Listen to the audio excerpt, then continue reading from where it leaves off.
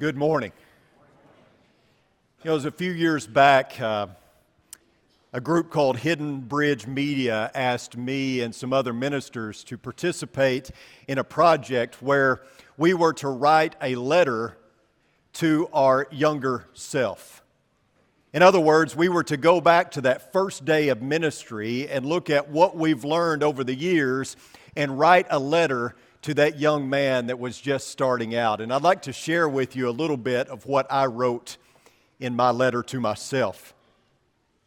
I know you're excited. You'll soon feel a bit overwhelmed. Your life as a preacher of the gospel will be filled with triumphs and trials, delight and disappointment, joys and jeers. There will be times when you ask yourself, what have I gotten myself into? But there will be more times when you say to yourself, I can't believe I get to do this for a living. Through the peaks and the valleys, just remember who you are at your core. You are a child of God, a Christ follower. You will wear many hats. You will be a preacher, a writer, a therapist, a counselor, and an encourager. Outside of these responsibilities with the church, you will also take on the role of husband and father. But whatever hat you wear, never forget who you are at your core. You are a Christian, and everything you do relates back to that.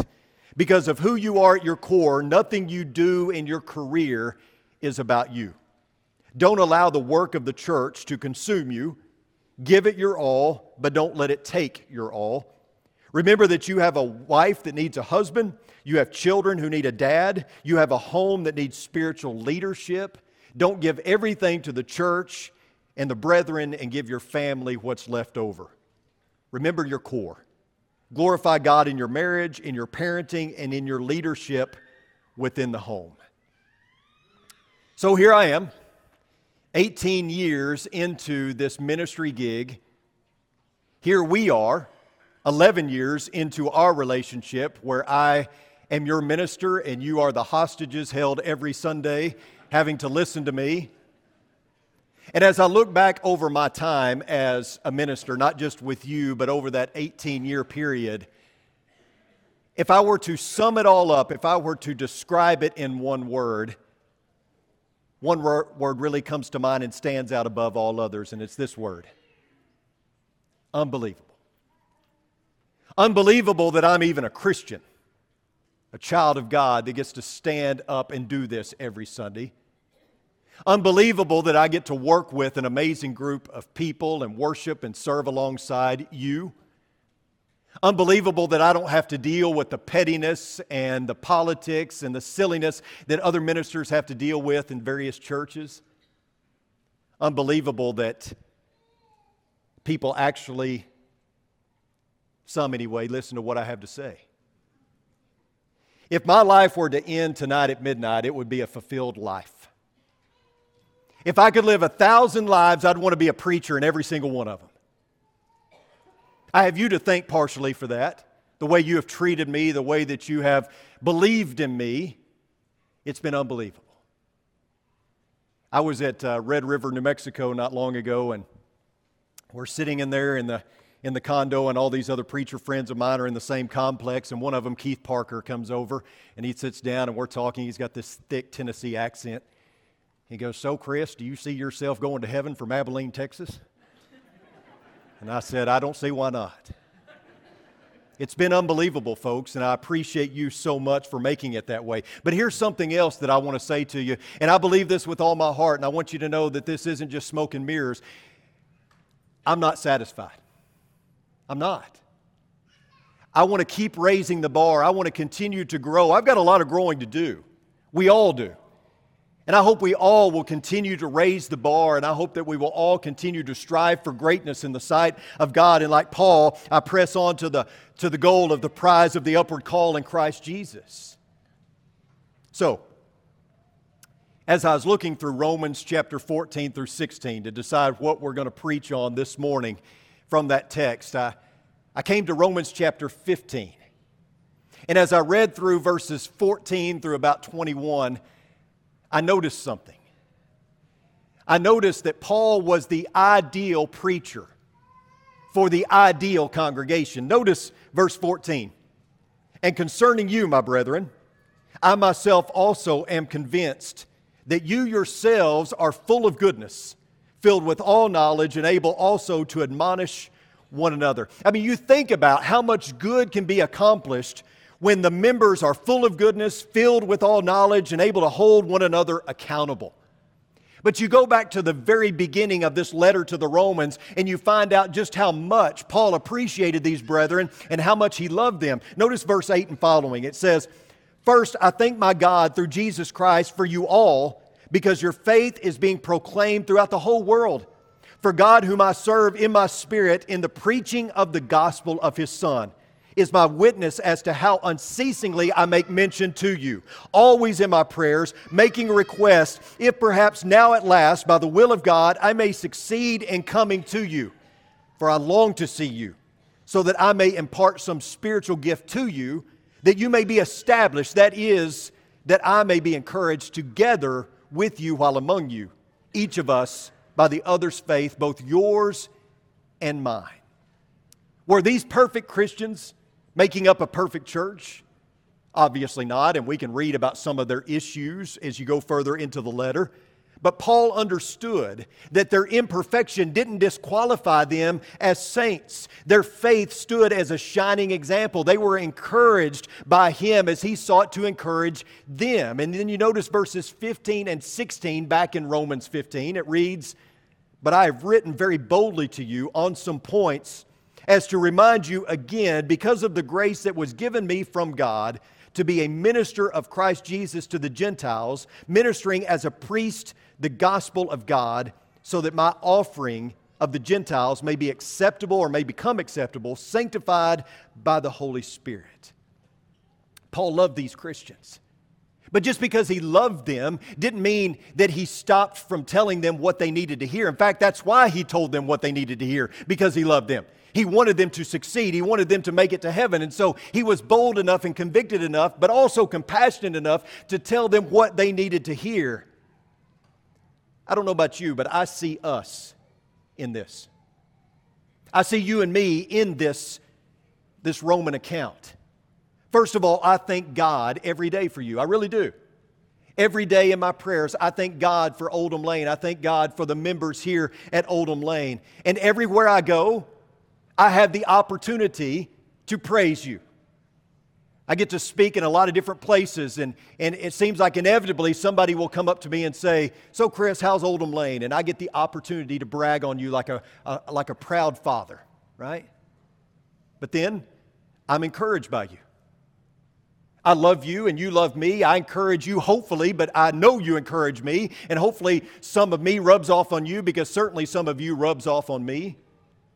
Like Paul, I try not to sugarcoat things. I try not to be politically correct for fear of offending anyone. I try to preach the truth in love, because I think that's what you deserve. You don't truly love somebody if you're not willing to tell them the truth of God's Word, but you do it lovingly and compassionately, conviction plus compassion. But also, like Paul, I'm a minister to the Gentiles. That's what you are. You're not Jewish Christians, you're Gentiles. I'm preaching to Gentiles. And as much as I would love your favor, as much as I would love for you to pat me on the back and tell me I'm doing a great job, I serve one even higher than you. Above all else, I want to please God. And at the end of the day, if I please no one here but please God, that's all I'm really concerned about, and I think you're okay with that. So, this is us. I'm far from being Paul. And we're far from being perfect, but I see us in this. I think in many ways, we're looking in a mirror here when we look at Romans chapter 15 specifically.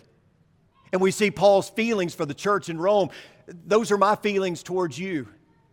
I see a lot of similarities. Which brings me to a question. What type of preacher do you want? As I read through this chapter, I see a few things. But one thing that stands out is I see that Paul is exactly the preacher that they needed. In fact, throughout the New Testament, when Paul writes his letters, Paul is exactly the preacher that they needed. Now, he's not always the preacher that some wanted, but he was definitely the preacher that they all needed. So what type of preacher do you need? What type of preacher do you want? I read a story recently about a church in Colorado, true story, a church in Colorado that is seeking a preacher who will preach other preachers' sermons. Here's an excerpt from the job posting. They write, "Here is our concept. If a worship leader can take a song from Chris Tomlin and play it just like the album that is 100% excerpted in the church, why can't you, as a pastor, copy or do word for word of a sermon from Craig Groeschel? Sure, add 10% of your own style to it, just like the band does. This concept would work great mixed with your own sermons about 20% of the time." You don't want that type of preacher. You may think you do, but you don't. You don't want the type of preacher that asks you for a $54 million airplane. You noticed that recently? Televangelist Jesse Duplantis is on TV asking his congregation to donate $1,500. He wants 1,000 people to donate $1,500 apiece so that he can buy a $54 million airplane. Apparently, one day he was sitting around and God spoke to him and said, "Jesse, do you want to come up here?" And he said, "God, what do you mean?" And he said, "I want you to believe in me for a Falcon 7X jet." And so now, Jesse Duplantis is asking his congregation to foot the bill for a $54 million airplane. You don't want a preacher who begs you for money so that he can buy a $54 million airplane, do you? Do you? Because, I mean, we can discuss it if you do. I didn't think you did, but we can discuss it if you want to. It's not about appearances so much. It's not about ripped, skinny jeans or a faux hawk or, telling stories or being a comedian or anything like that. It's about the message, isn't it? It's about getting the message across. It's about substance. It's about the heart. It's about recognizing that it's not about the preacher. It's about God using the preacher. And here's what I think every church should want in a preacher. It's definitely what every church needs in a preacher. And here's the list. One who accurately handles the Word of God. One who is bold and convicted. One who preaches the truth in love. One who preaches the whole counsel of God. And one who lives out what he preaches. Now, you could add some other things to the list, but these things have to be there. These have to be included in the makeup of your preacher. And if you disagree, I would disagree with you because these are all biblical. Now, whether he preaches more expository or more topical, whether he uses more stories and illustrations, those are all secondary things and those are style things. But at the end of the day, these things have to be on the list, don't they? When it comes to being the preacher that you need, these things have to be there. But I would say that there are some other things that are secondary that I would like to add to the list that I think maybe you want, but you certainly need. And so when we're putting together the right preacher or the type of preacher that you need, here's a few other things that I think need to be added to the list. And the first thing is this: preach one thing. I think any preacher worth his salt at the end of the day preaches one thing. You ever seen the movie City Slickers? Many, many years ago, probably 30 years ago now, Billy Crystal plays this guy named Mitch who's going through a midlife crisis. And so he and some buddies go and they go out in the open range and drive cattle thinking that they will find themselves. And there's a scene in the movie where Billy Crystal is riding on a horse and he's talking with Jack Palance, who is the grizzled old cowboy, and Mitch is seeking wisdom from this cowboy, and they're riding along on horseback, and Curly looks at Mitch and he says, "You know what the secret of life is?" And Mitch says, "What?" And Curly does this. And Mitch goes, "Your finger?" And he says, "No, one thing. Just one thing." And Mitch says, "That's great, but what's the one thing?" And Curly says, "Well, that's what you got to figure out." Paul had it figured out. The one thing was preach the gospel. And a preacher can preach a lot of things, and he should preach on a variety of topics, especially ones that are biblical, right? But at the end of the day, he should be about one thing. Look at Romans 15, 20 and 21 again. "And thus I aspired to preach the gospel, Not where Christ was already named, so that I would not build on another man's foundation. But as it is written, they who had no news of him shall see, and they who have not heard shall understand. Paul had a singular focus. Yes, there were times when he had to deal with problems that sort of maybe could have gotten him sidetracked. But at the end of the day, he always came back to that one thing. Jesus, the gospel. He had a one-track heart. His life post-conversion was about one thing. It was about the gospel of Jesus. Many years ago, there was a guy named Michael Hart who wrote a book called The 100, a ranking of the most influential people of all time. And in his book, he had this list of the top 100 influential people of all time, and he used different criteria like movements that they started, the impact they made on society. And as you can imagine, it was quite a controversial list. I mean, how are you going to include, everybody's opinion on who the most influential is? But of the top 15, 3 came from the Bible. And sitting at number 6 of the most influential people of all time, he put the Apostle Paul. Now, for us, that's a no-brainer. We know about Paul's influence. We can read about it. We can see it in Scripture. Paul was perhaps the greatest missionary of all time, a bulwark of the faith. He wrote a bulk of the New Testament. His conversion story is one that scholars point to as clear-cut evidence as to the power of Christ and the gospel and Christianity. Paul used his story, and he used it in an incredible way to tell others about the gospel. Look at verse 18. For I will not presume to speak of anything except what Christ has accomplished through me. Paul's conversion story was the best sermon he had in his holster. He could pull that out at any time and be able to say, look, this is what I was before, this is what I am now. You guys know my story. You know that I didn't grow up in the church. I would have loved to.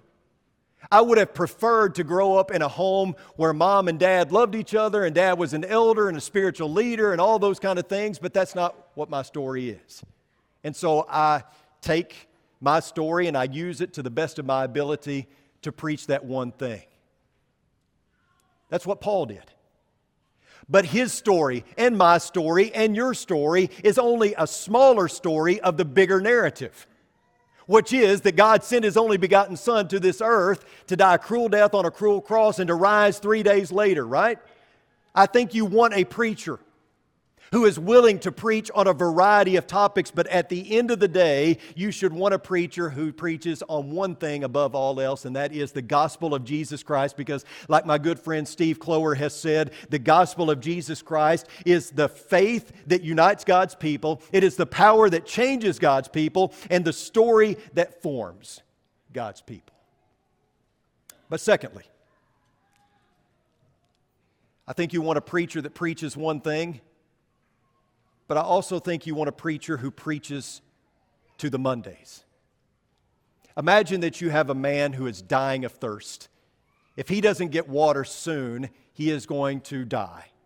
And he encounters a man who has plenty of water. And he begs and he pleads with this man to just give him a drink. And the man who has the water says, well, now let's consider this liquid that is water. You know, it is colorless. And if you heat it to 212 degrees Fahrenheit, it becomes a vapor. But if you lower the temperature to 32 degrees Fahrenheit, it becomes a solid. 2 parts hydrogen to 1 part oxygen. Thus it is known as H2O. And after a moment, if you're that dying man, you're going to say, look, I don't care about your sermon on water. Just give me a drink, right? Quit talking about it and do something about my need. And I think that's the kind of preacher you want. I don't think you want a preacher that lectures you on the properties of water. I think you want a preacher that gives you a drink. I think you need a preacher that preaches to the Mondays. Look again at Paul's words in verses 18 and 19.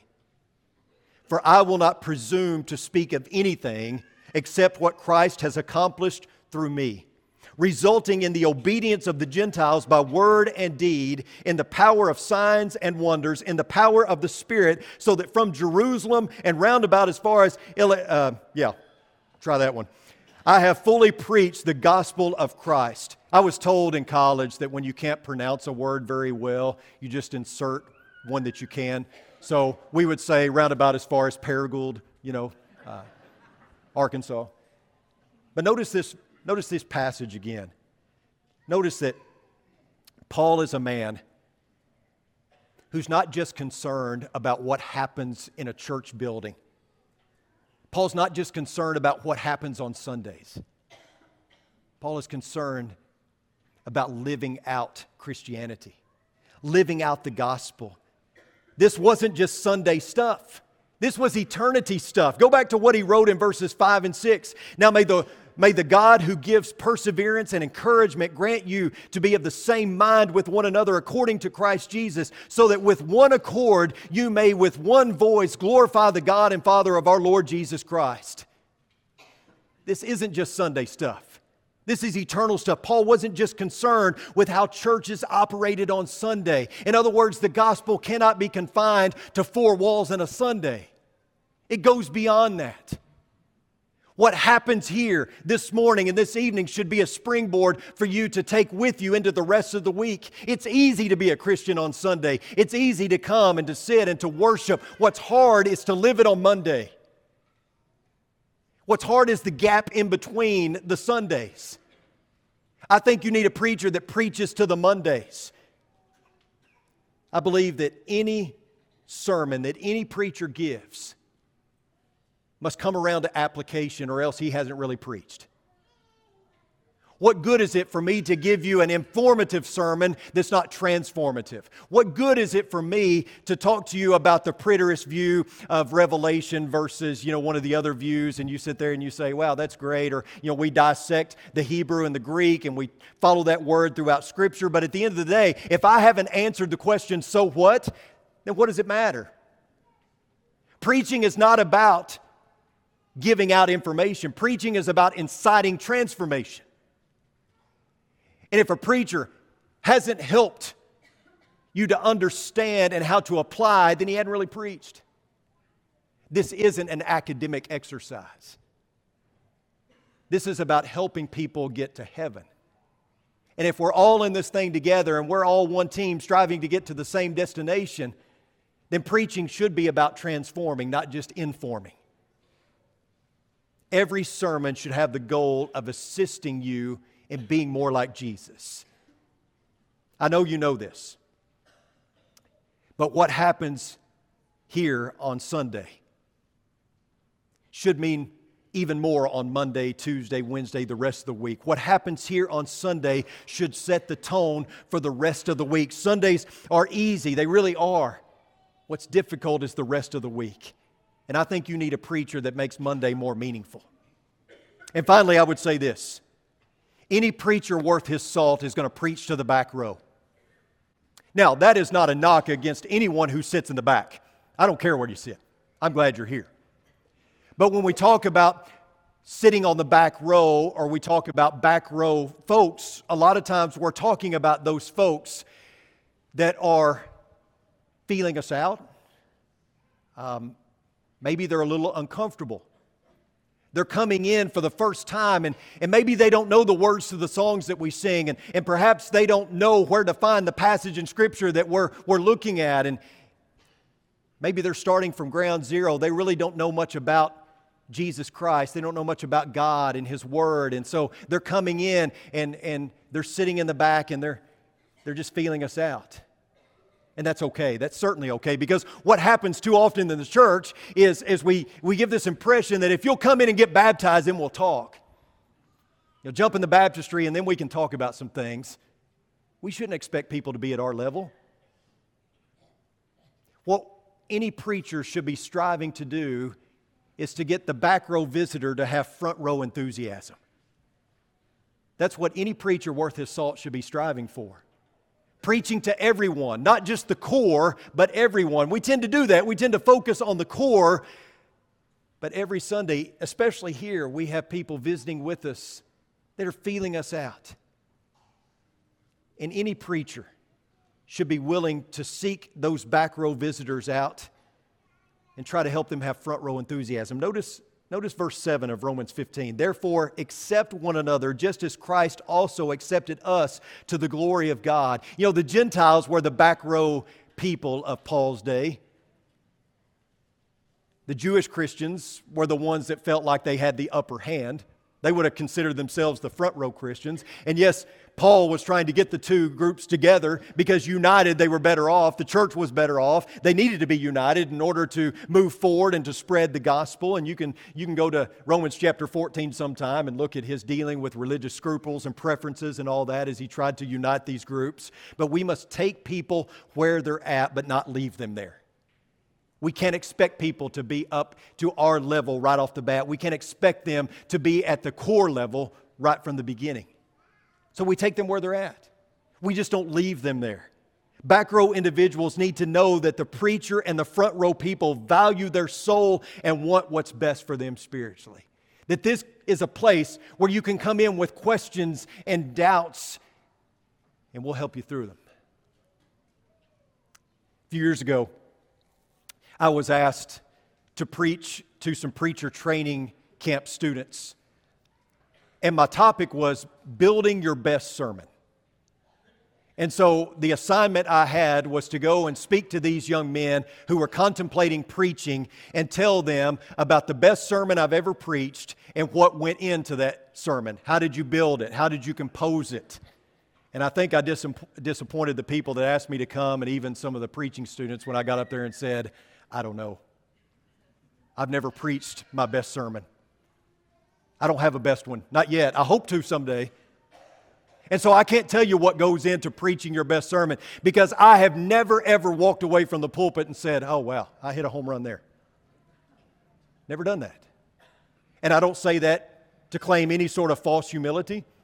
I don't say that so that I can fish for a compliment, and after services, you'll come up to me, oh, you've hit a bunch of home runs. No, I just really don't feel like I ever have. I hope to someday, but I don't feel like I have. But here's the deal. In my 18 years in ministry, I've come to realize that you don't need a home run hitter.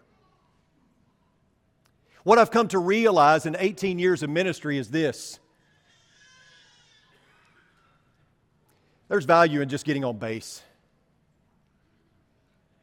You don't need a preacher that hits a home run every week. In fact, that's pretty impossible. And you know, the heavy hitters are the guys that strike out a lot too. In baseball, the guys that hit home runs are also the guys that lead the league in strikeouts a lot of times. I want to be a leadoff hitter. You know what a leadoff hitter does in baseball? You know what their job is? You know what their only job is? To get on base. I don't care if you get hit. I don't care if you get a hit. Just get on base, right? I think there's value in just getting on base. I think that was Paul's goal. I don't get the feeling that Paul was a heavy hitter. I get the feeling that Paul was just trying to get on base. I get the feeling that Paul was encouraging these Christians to just get on base. I think he was encouraging them to go from base to base because that's how life is really. You don't hit home runs all the time. I think Paul was saying, hey, play hard, don't quit. And I think that's the kind of preacher you need. A preacher that values getting on base. I don't think you need a home run hitter. I hope to be a base hitter. I hope to be a leadoff guy. I think there's value in that. And who knows? I mean, maybe every now and then I hit one over the fence, but I don't think that should be the goal. I want you to know I love you all, and I am so grateful to be your leadoff hitter. I'm so grateful to be your minister. And I thank you so much for taking such good care of me over the years. Luke's going to come up and lead an invitation song, and here's what I want to do. I want to answer my own invitation. So I'm doing that now. And I'd like to ask James, since you're close, would you come up here and lead a prayer for not just me, but for Blake and Jake and all of our staff. And we need that. And I know you pray for us, and I thank you for that, but we want to be better. We want to keep raising the bar. And if you need the prayers and support of this church family, then you are welcome to step forward at this time. If you'd like to study the Bible and learn what it means to have a daily walk with God, then we want to help you with that as well. So, thank you. I love you. And if you have a need, come forward as we stand and as we sing.